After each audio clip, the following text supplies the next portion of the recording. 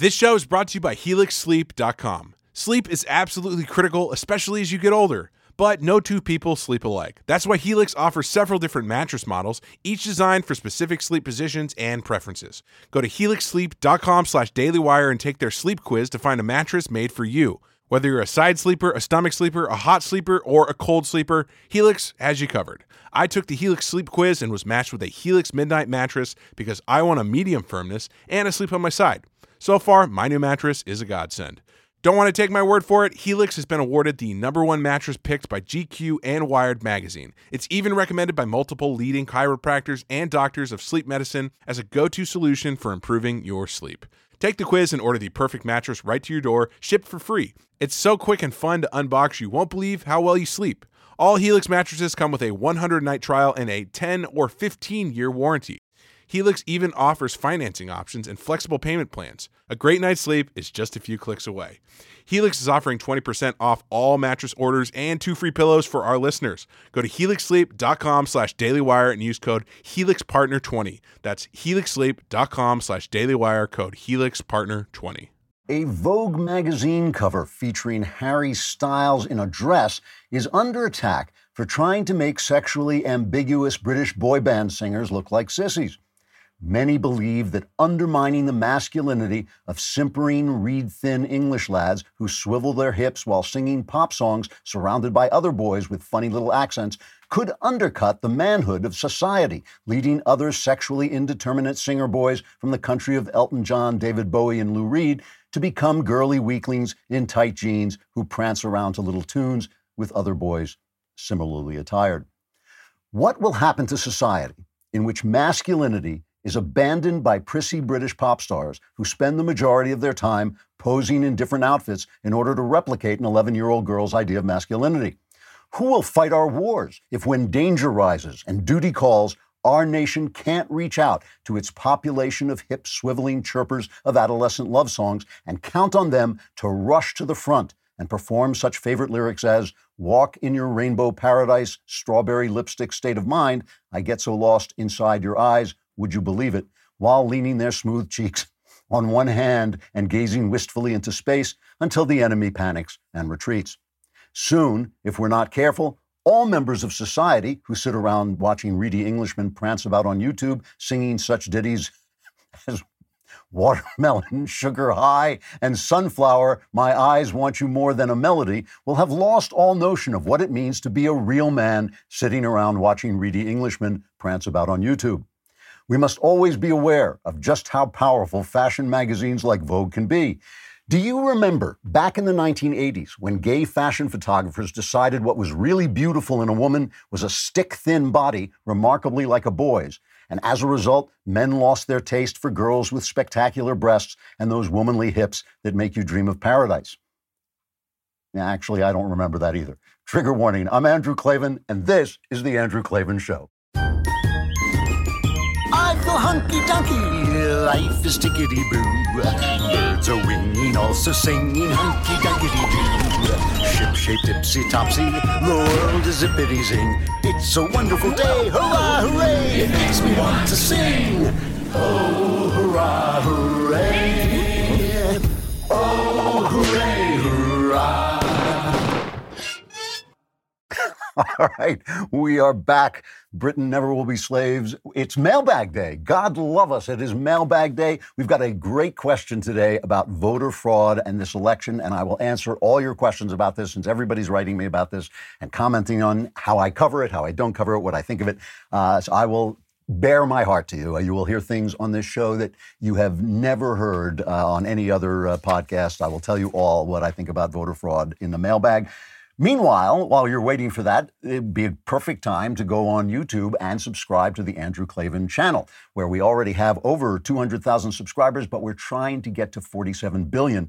So please sign on, press the little bell, and then you'll be notified of original content and new content. I will come to your house and deliver that content personally, and walk away with your silverware. Also, leave a comment, and if the comment is sufficiently obstreperous, we will put it on the air because it'll fit right in with everything else we're saying. Today, we have a relevant comment from one Davy P. who said, damn it, Clavin, how dare you say the British are dress-wearing woozies? I'm a proud, patriotic Brit, and as soon as I wriggle out of this rather fetching peach-colored off-the-shoulder number, I'm calling the joke police. I lived in England for 7 years.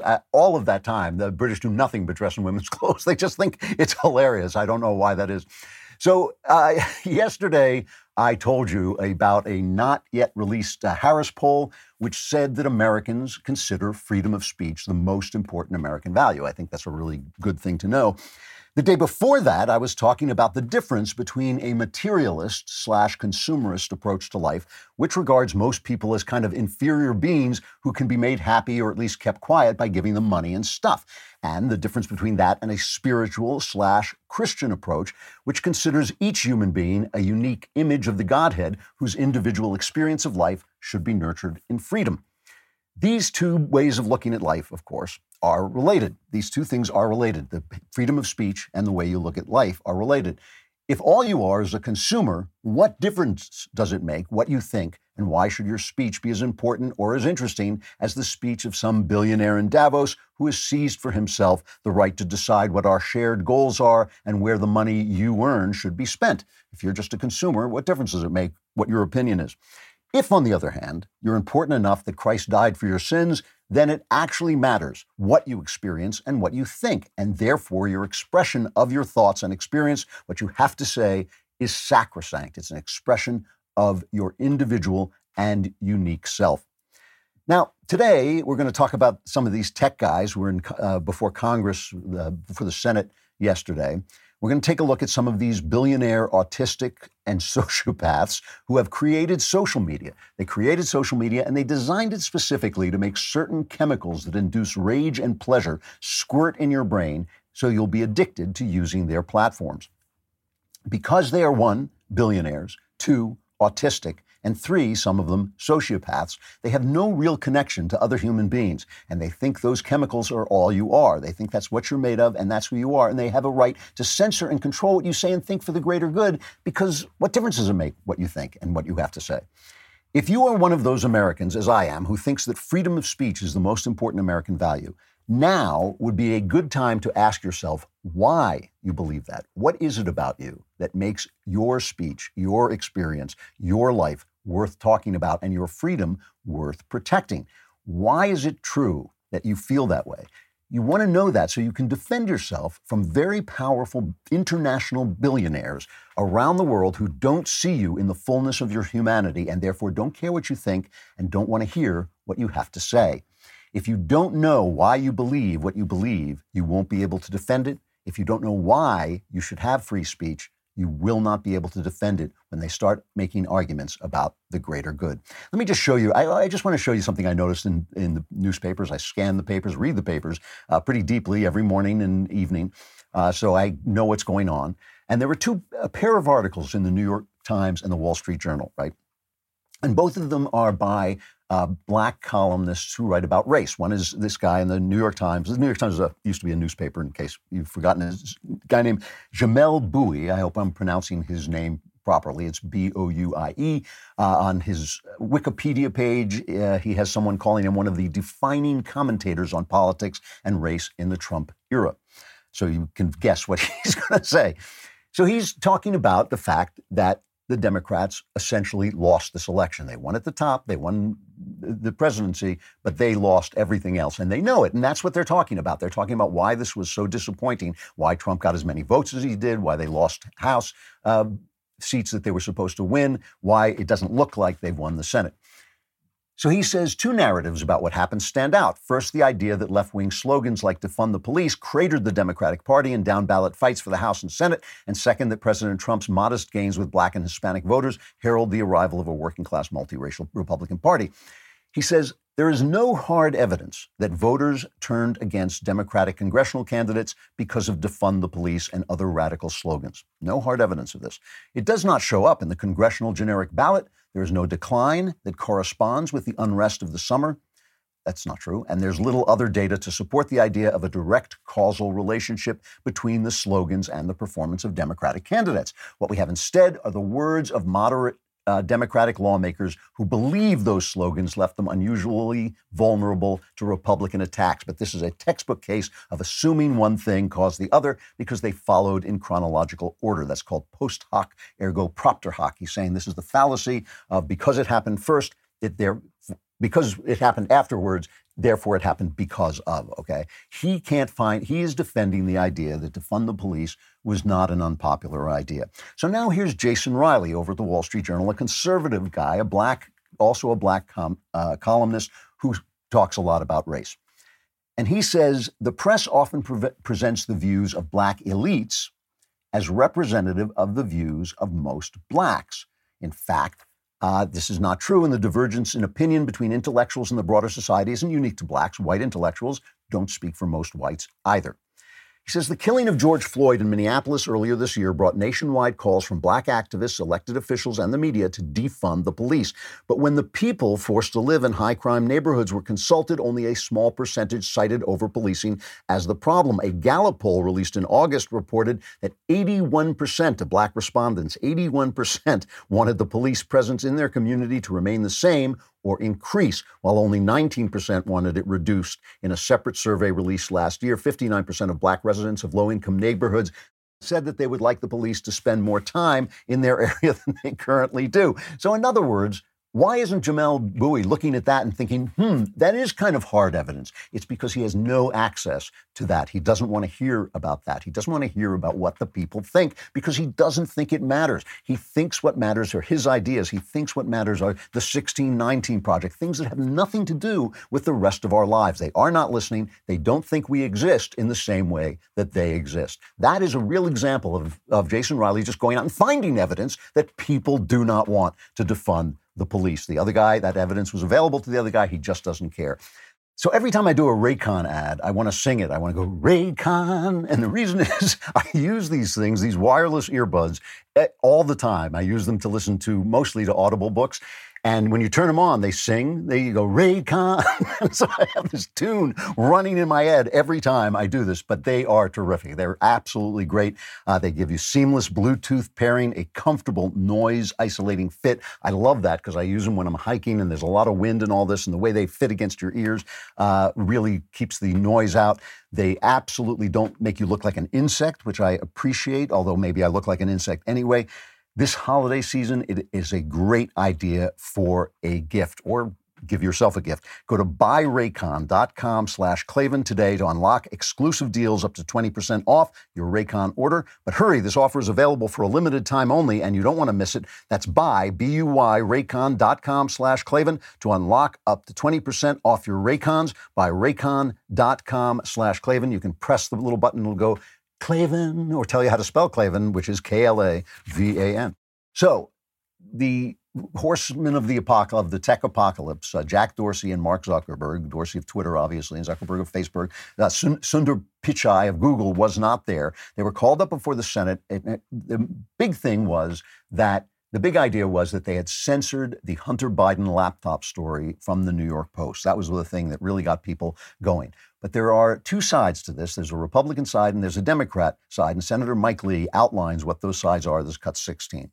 Jack Dorsey and Mark Zuckerberg are very fond of saying, and I'm sure we will hear today, that we've got people on both sides of the spectrum who are upset with us. Now, the difference here, Trace, is that you do have some people upset on the left, yes, but they're upset mostly because they want Facebook and Twitter to be doing more of their censoring, not less. And people who are actually getting censored, with some rare and less visible exceptions, are overwhelmingly Republican, conservative, pro-life individuals and organizations. You don't see that happening on the left. So remember that as we listen to some of the clips from this, that the left wants them to censor. They just want them to censor us.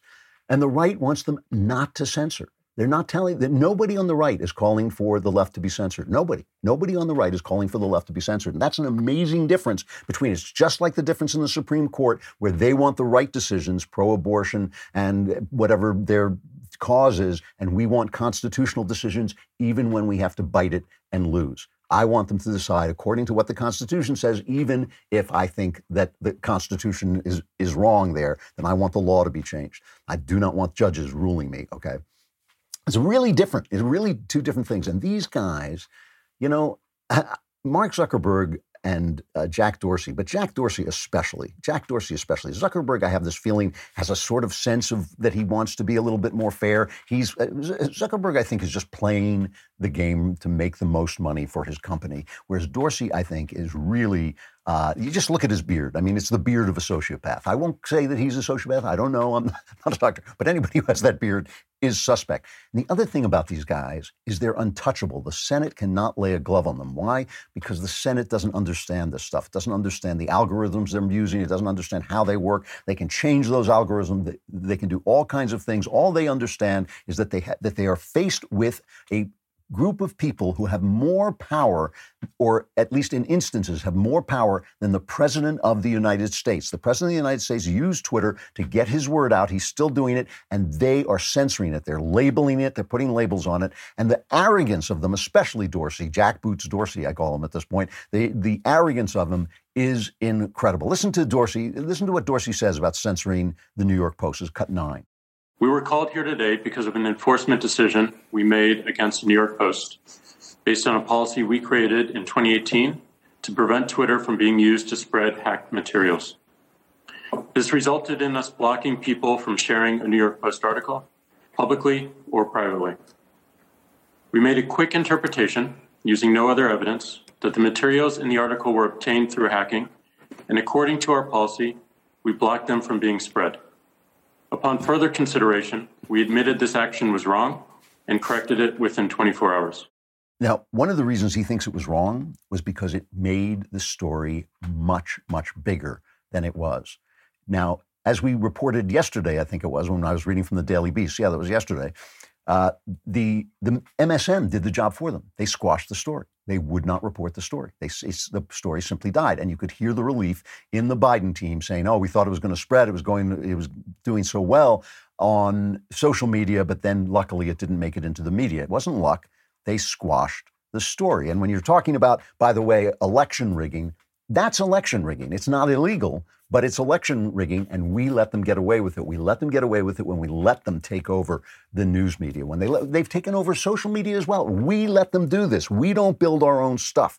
We sit around and complain about the stuff they build, and that is especially when it comes to the culture. We're doing other things, but when it comes to the culture, this is the thing. Now we've learned our lesson. We've made big inroads. We have to continue making those inroads. The arrogance of this guy to say, all they had to do was obey us, and then they could go back on and disobey us because we changed the policy. That's an amazing thing. Just bend the knee to Twitter. You know, that's basically what they're saying. It's like they made a bad rule. The New York Post violated the bad rule. They changed the rule, but first they had to obey the rule in order to come on and not obey the rule because the rule wasn't made anymore, right? Also, of course, the rule wasn't enforced on anybody else. It wasn't enforced on the New York Times when they hacked Trump's tax returns. It wasn't enforced on anybody who was saying all kinds of things against, Dorsey is openly spitting in their eyes. And so all they can do, basically, Lindsey Graham and Ted Cruz, all they can do is go after them as best they can. But basically, they know they're up against a power that has to be broken by the government before it can be dealt with by the government, because right now it's more powerful than the government. Here's Cruz going after him because, by the way, they're still doing this. They're doing this with Trump's claims that the election was fraudulent, all right? These claims have not been taken to court yet. We have not seen the proof. We've not seen the evidence. We've seen some evidence that goes around on Twitter and all this stuff. There's no way that Jack Dorsey knows whether or not these claims are true or not, but he is labeling them, saying official sources say they're, what is the official source for this? So here's cut 11, Cruz versus Dorsey. Does voter fraud exist? I don't know for certain. Are you an expert in voter fraud? No, I'm not. Well, why then is Twitter right now putting purported warnings on virtually any statement about voter fraud? We're simply linking to a broader conversation so that people have more information. No, you're not. You put up a page that says, quote, voter fraud of any kind is exceedingly rare in the United States. That's not linking to a broader conversation. That's taking a disputed policy position and you're a publisher when you're doing that. See, this is the thing. And of course, the publisher thing is, we all know, what is the number 230, some rule, where, and this is the important part of this, right? They're a government creation. Twitter, Facebook, Google, they're all government creations because they gave them this right to edit material without having the responsibility of publishers, right? I've explained this a million times, just go over it briefly. If they're a platform, they're like the phone company, they have no right to edit content. The phone company has no right to come on your conversation and say, oh, you know, that those are disputed claims. I'm sorry, grandma, tell your grandma that those are disputed claims. They can't do that while you're talking to your grandma and telling her you think the vote was rigged, right? They can't come on and do that. But Twitter can.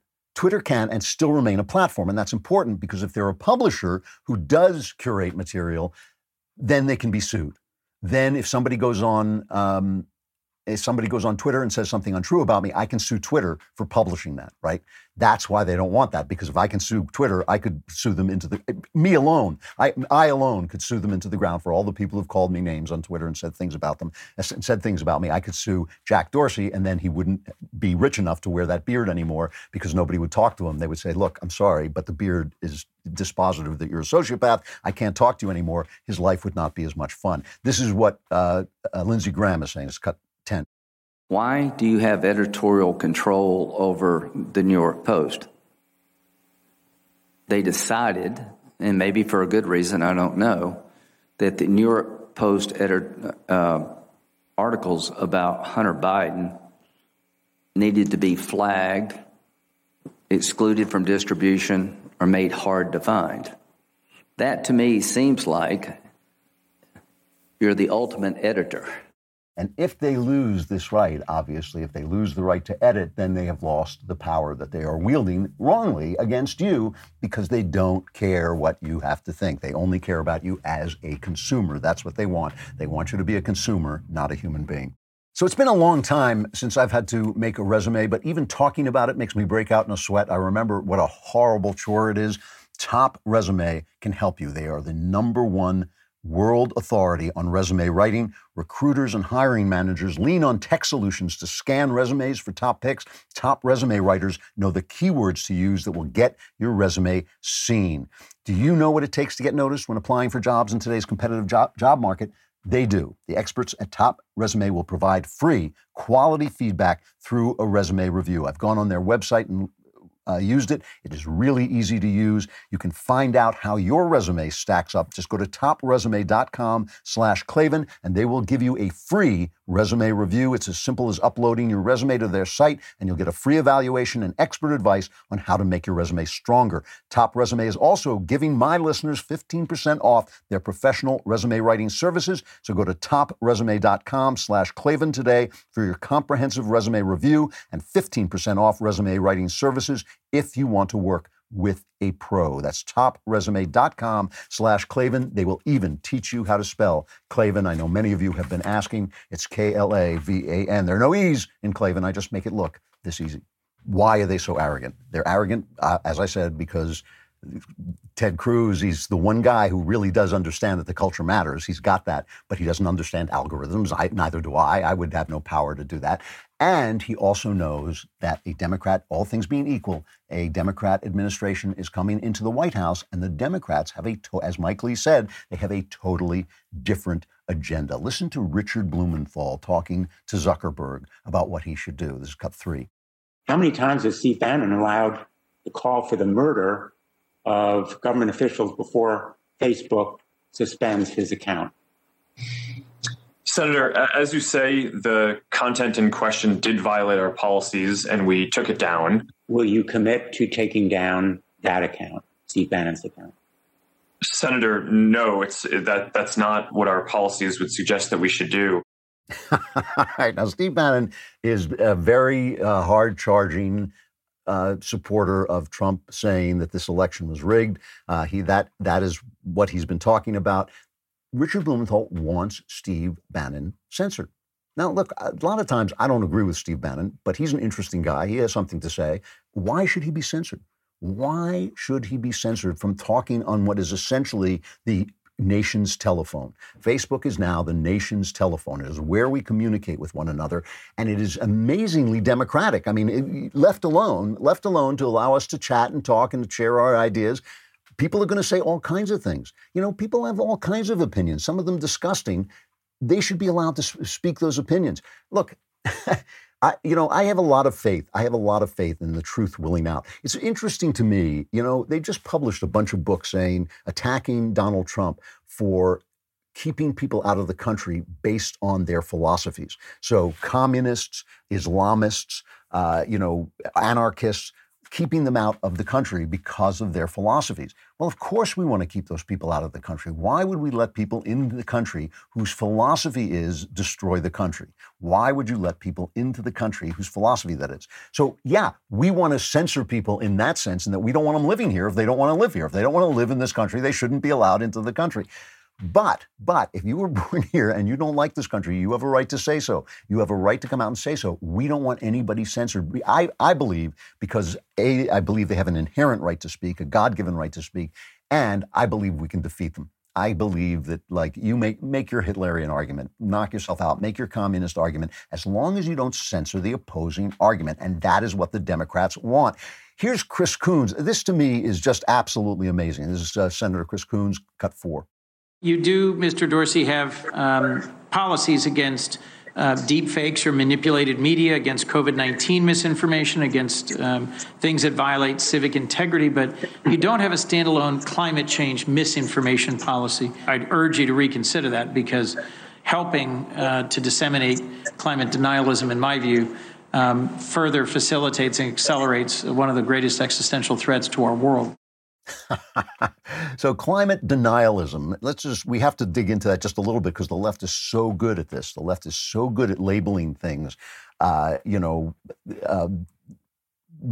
profiling. Racial profiling is when a cop uses his cop intelligence to say, oh, that guy is suspicious. And one of the things he sees may be the race of the person in context, right? That's just called police work, but they call it racial profiling now. It sounds bad.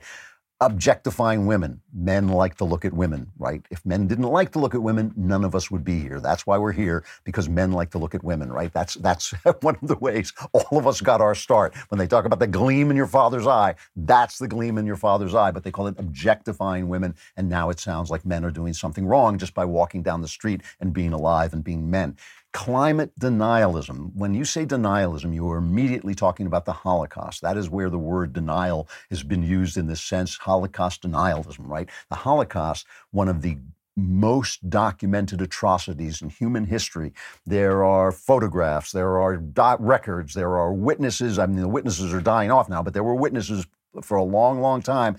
They said they were going to do it. They did it. Then they said they did it. Then suddenly people said, oh, this never happened. All right. So if you were denying the Holocaust, that is denying something that happened. I believe you should be able to do that. I don't believe you should be censored for it, as they do censor you in Britain. I don't believe that should be a crime, but it does make you a schmuck. Okay. It makes you a bad person, because you're saying this horror that happened didn't happen. You're confusing people about history, but you have the right to do it. You have the right to do it. Climate denialism is denying that a computer program that is making a guess about the future is not correct. That's what you're doing. That's a totally different thing. You're saying this guess that you're making about the future is not correct. And to say that it's an existential threat is not just a guess, that's an extrapolation on a guess. Even the worst climate ideas, except for the made-up ones like by Alexandria Ocasio-Cortez, but even the worst predictions are basically predictions of cost, what it's going to cost. And the amount of money it's going to cost is really not that much when you consider how much the economy will grow 100 years from now. Look, should we take care of the environment? Obviously, nobody's arguing about that. They're using our care for the environment to sell hysteria for the same reason they always sell hysteria, which is to increase the power of government. They do it all the time. It's always a panic. They've done it with this pandemic, which is a real thing. It's a real thing, but the panic and the fear they sold was to get at Donald Trump and to increase the power of government. And everything they said about Donald Trump, they're saying it now. There should be I think it was Fauci who said the other day, there should be a federal approach to this. Why should there be a federal approach? Why should the people in Florida and North Dakota and Arkansas treat this the same way as they treat this in Manhattan? It's utterly absurd, that there should be the Federalist approach was the right approach, and so is the approach of the federal government helping but not getting in the way of the companies that develop the magazines. I think there's now is there 3 of them? There's still 2 of them, but they're looking really good. All right. So he wants to censor anybody who denies, as he puts it, the extrapolation of a computerized guess that he is using to increase government. So he literally wants to censor the opposition. Now we get Mazie Hirono, who proves that there is no censor. This woman's got to be one of the dumbest people in the Senate. This is cut 6. Everyone who has systematically looked at the content of social media, from Media Matters to the Cato Institute to former Republican Senator John Kyle, has found absolutely no evidence of anti-conservative bias. And data from CrowdTangle show that far-right content from the likes of Fox News, Ben Shapiro, David Bongino dominates the daily top 10 most engaged pages on Facebook. Now, of course, as the God King, Jeremy Boring, has pointed out, one of the reasons conservatives have a large number of sites in the top 10 is because there aren't that many of us, right? The big left-wing people hit so many more people, reach so many more people than we do still. They're really reaching more people. So we have much more choice to people to go to Ben and go to Dan and all they go to different people. And so we get into the top 10 individually, but each one of the other guys, like the New York Times, is still a powerhouse. And then she cites Media Matters. She cites Media Matters, their ideas as a proof that there is censorship of the left. Media Matters, the guys who sit around and basically listen to this show. Media Matters sit around. This is their job. This is their sad little job. I can't believe they waste their lives doing this. They sit and listen to my show and Knowles' show and Ben's show and then try to prove that we should be canceled. That's what they do. That's how, they do have George Soros money in their pockets, and that's how they spend their lives. I would pity them, but, it's a little hard to pity them when that's what they're doing. I kind of do pity them, actually. Anyway, these are the battle lines, all right? These are the battle lines that have been drawn.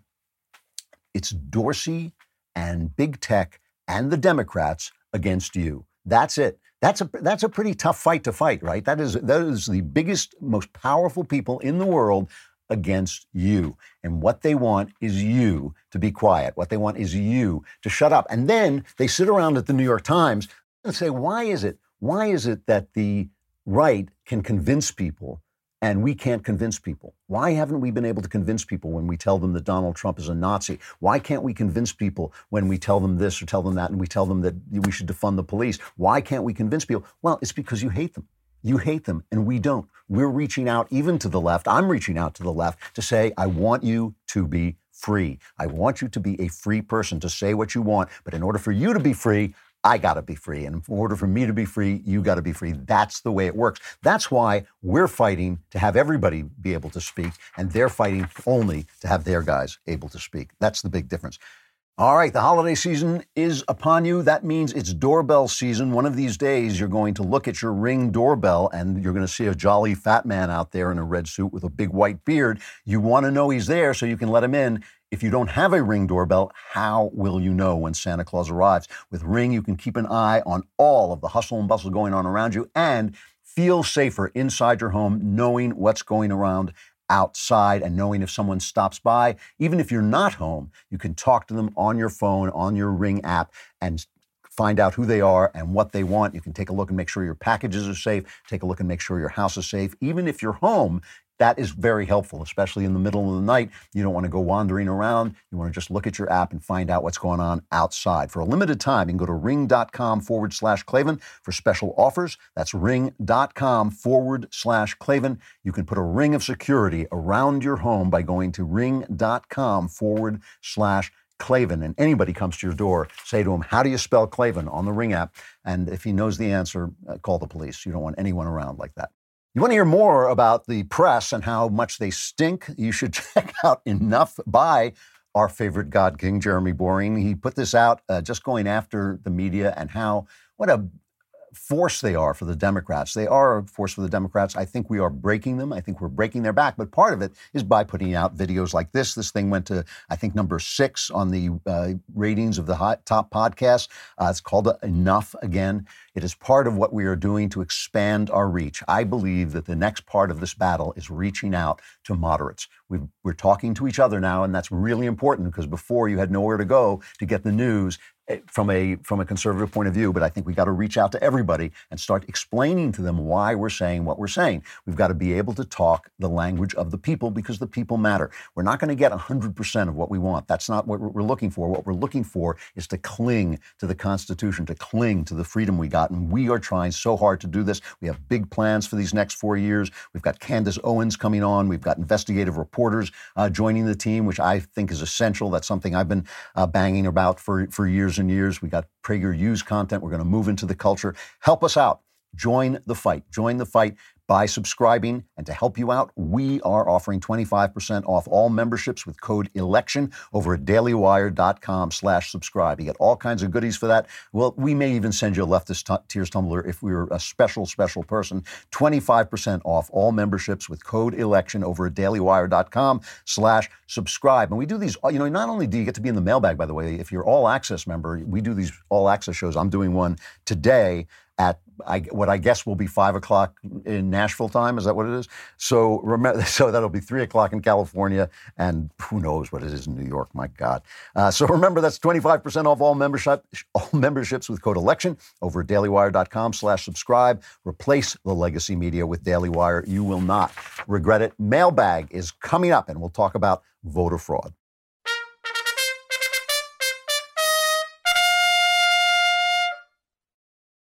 Mailbag. I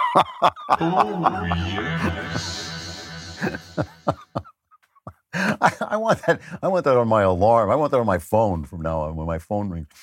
All right, here's the question everybody's been asking me. So I've got, this is from Grant, and Grant is standing in for a lot of people here. He says, there seems to be a lot to discuss, Ray, the election litigation.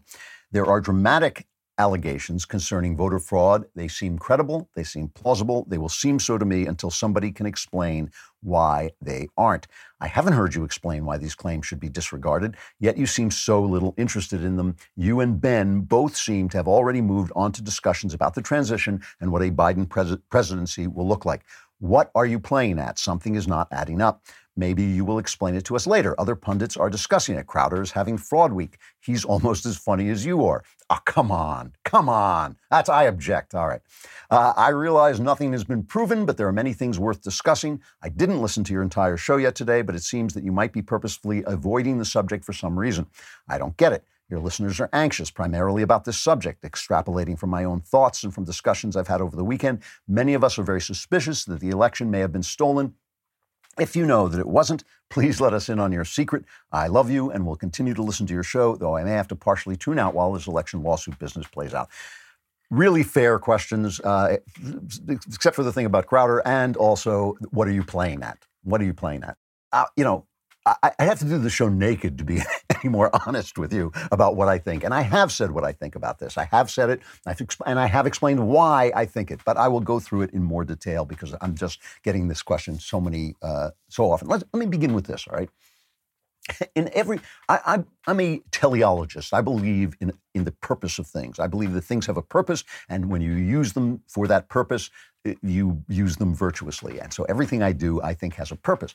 But you also have self-interest, right? And so I'm a writer. I write for a living. My self-interest there is to make a living, and I have to entertain and amuse and inform people to do that. But my purpose is to tell the truth about life in various different ways. My purpose in doing this show, I mean, look, this is something that I became part of my life almost to my surprise. It was just something that happened in my life. It's not something I set out to do. I do not live to be in front of a camera. I live to sit and write by myself. But it is something that has become part of my life, and I love doing it. It's great. But the self-interest here is to put on a show that you love.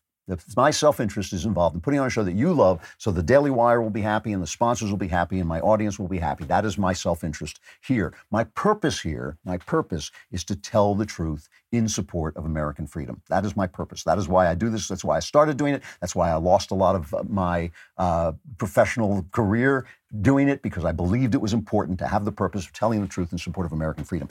When my self-interest and my purpose conflict, which often happens in life, I try to stick to my purpose. That's called making a sacrifice. Sometimes you have to do that. I try very hard to stick to a purpose. Right now, my purpose and my self-interest conflict a little bit in that I know you guys want to hear about voter fraud and you want to hear about each new charge and each new things.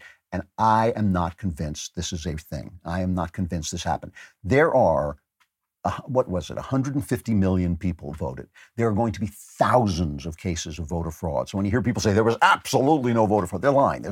This is true every single year, every single election, every single time. There are thousands of cases of voter fraud. So when you see on Twitter, oh, they found 100 votes, that's going to happen every year, all the time, okay? If I came on and said this all the time, you wouldn't love the show. It would be, you'd start to think like, this guy hates Donald Trump. I mean, I've been defending Donald Trump for all this time, but suddenly I hate Donald Trump. That's not the case. That's not the case. It's just that my purpose, which is to tell the truth in support of American freedom, is not going to entertain you if I say, you're not going to love it if I'm constantly talking about the fact that I'm not buying this in the least. Now, people say, well, you've admitted that you don't know the answer. Of course I don't know the answer. Neither do you. Neither does anybody. Nobody is on the phone with God saying, was there enough voter fraud to turn the election around? Nobody knows. We're all making judgments, right? But the burden of proof is on them, right? The burden of proof is on the people who are claiming that this would have to be the heist of the century. This would have to be the heist of the century for Trump to have actually won the election, which it may be. It may be the heist of the century, but the burden of proof is on the people claiming that something extraordinary happened, right? If somebody walks in and says, I saw a flying saucer, the burden of proof is on them, okay? So, look, do I want Trump to have won? Come on. You've been listening to me all this time. You know I want Trump to have won. I want Trump to have won. That's one of the reasons I ask myself the question twice when I believe something that I want to be true. I ask myself, well, wait a minute. Do I just want this to be true, or is it true? Trump was an unpopular president. Part of that the press railing on him constantly? Yes, part of it was him. And I've talked about this a million times. Some of the very traits that made him the excellent president that he was, some of the aggressiveness, some of the rudeness, some of the thick skin of him, the very things that made him do so much good were some of the things that made him unpopular. At the point when he had engineered one of the greatest economies in my lifetime, he still was under 50% popularity. That's an amazing stat. Most presidents get up to 60% at some point in their presidency. Every president, I think, since FDR, has gotten up to 60% at some point in popularity. Trump never did. Was that all the media? No. Part of it was the media, but part of it was Donald Trump. I mean, look. One of the reasons that Trump was unpopular is that he didn't treat people correctly. Okay, and I've said this for 4 years. Right? Take James Comey. James Comey, in my opinion, is one of the worst civil servants in the history of civil service. He is an arrogant, self-righteous, incompetent boob. Okay, he did everything wrong in the last election. He did everything. I don't even think he was criminal. I just think he was an absolute incompetent. He was taken in by Russian disinformation. He made a show of himself. He came out and said things in public he shouldn't have said. He was terrible. He deserved to be fired. If he worked for me, I would have fired him. I would not have fired him on Twitter. I would have fired him face to face personally and then announced it after having done that. And I would have been polite about it. Why? Because that's how you treat people. Donald Trump doesn't treat people that way. That's one of the reasons he can fight with a press that's calling him racist and calling him sexist and all the things that they call him. Because he doesn't treat people properly, he can fight back against that. And because he doesn't treat people properly, he's not a popular guy. A lot of people signed on to watch him fight, and that's why he got more votes this time. But not enough. He alienated people. People went out and voted for Joe Biden without voting for anybody else because they hated Donald Trump, okay? That's a tragic thing. I've called it tragic for 4 years. It's a tragic conflict of interest. It means that the very things we loved about him were also things that hurt him politically. The very fact that he wasn't a politician was one of the things we loved about him. It hurt him politically because politicians know how to win, and he didn't know how to win this time out. So talk about the evidence. There's not a lot of evidence that's going to turn. The one place where he has a case, I think, is Pennsylvania. Pennsylvania acted badly, and he may go to the Supreme Court and they may throw out a lot of votes. Are they going to throw out 75,000 votes? They're not going to do that unless they think there's some other state that he's also going to win and he'll win the election. I don't even think the Supreme Court will look at it if they don't think the election is going to change. It is a big rock to push up a big hill. So now you have all the claims on. So that's another thing, by the way. Even if he's right, he has to prove it, and that's a big rock to push up the hill. So what do I want to do? Do I want to come on every day and tell you, oh, this is a big rock to push up the hill, and we should be angry? I got to see some proof. I have got to see some real proof that enough fraud. There's always fraud, but I got to see some real proof that enough fraud took place to change the election before that's what I come on the show and bang on about every day, right? And I don't want to bang on about the fact that Trump's wrong every day because even I find that unpleasant. But I don't know. I'm waiting for the proof. I hear this stuff about the Dominion software, and it was changing, votes and all this stuff. The Democrats did this. I can't remember 2009, 2004. It was Bush. One of the Bush things. They had this thing Diebold, and they were saying, "Oh, Diebold changed all the votes." Well, first of all, these guys have contracts that are worth hundreds of millions of dollars. And if they go into court and prove that their software was changing votes, they will lose those contracts worth hundreds of millions of dollars. So you say, well, they're all left-wingers or all this. That I haven't seen any proof of that. That lady, the lawyer, Sidney Powell, very powerful lawyer. She's on TV saying, I've got the proof, I'm going to do this. And she's reading testimony from guys from a software company called Smartmatic, right? Smartmatic, and saying, yeah, they have deep ties with Dominion, and their Smartmatic rigged the election in Venezuela, and now there is no proof that Smartmatic had anything to do with Dominion. Both Smartmatic and Dominion deny that they were in cahoots at all. They deny any relationship with the Dominion, denies any deep relationship with the Democratic Party. This stuff is not proof, guys. I'm sorry, it's just not. And so the burden of proof is on them, and they haven't produced the proof that would make me think like, wow, this is a real story yet. Look, they may walk into court and Sidney Powell may open her briefcase and son of a gun, there it is. And I will report it and I will say, you know what? This didn't look like that to me, but now it does. I was wrong before. I'll be happy to say it. I'll be delighted to say it, right? I'll be sitting in Los Angeles, which will be on fire, but I'll be happy to say it because it'll mean we get 4 more years of Trump. I'm not convinced. And I'm sorry, the burden of proof is on them. People screaming on Twitter isn't proof. Lawyers making charges isn't proof. It's not holding together. He lost by a lot, and he lost in places where Democrats lost. That means that people were going in and cherry picking their votes. They were saying, I cannot stand this guy Trump, but I can't stand these leftists either. That to me, in a way, is a victory. Do I hate the press? I think the press is the most corrupt institution in this country. I think the news media, and it breaks my heart to say it because I was a reporter. I loved the press. I loved them. I made them heroes in novels. I thought they were wonderful people.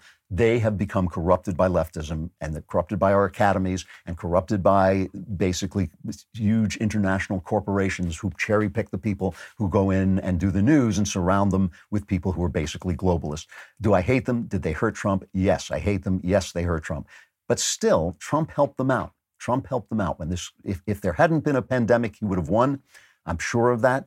But when the pandemic hit and he started talking about how unfairly he was being treated while people's grandmothers were dying alone in hospitals, he lost a lot of votes. And when he got the flu, he lost a lot of votes. And a pollster from our side, a right-wing pollster, told me that when it happened. He said, this is the worst thing. Him getting the Wu flu is the worst thing that has ever happened to a president during a campaign because it made the left's narrative work.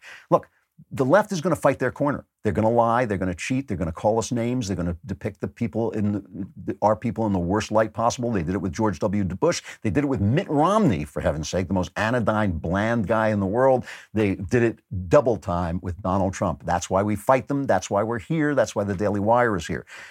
But if Trump goes to court and if he doesn't win, he has to just say, I'm done, and go start Trump TV, which would be a great benefit to the country.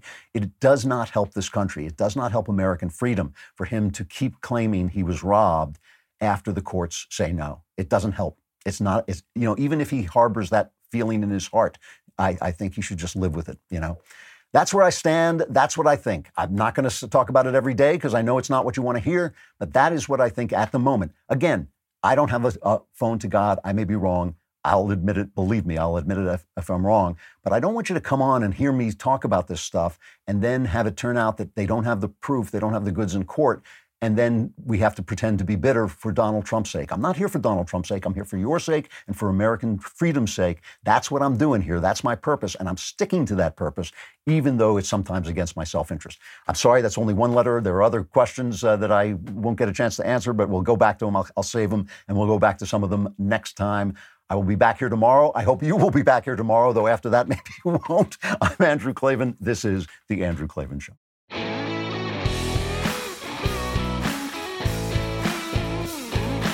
Hey, if you enjoyed this episode, don't forget to subscribe. And if you want to help spread the word, give us a 5-star review and also tell your friends to subscribe too. We're available on Apple Podcasts, on Spotify, wherever you listen to podcasts. Also, be sure to check out the other Daily Wire podcasts, including The Ben Shapiro Show, The Matt Walsh Show, and The Michael Knowles Show. Thanks for listening.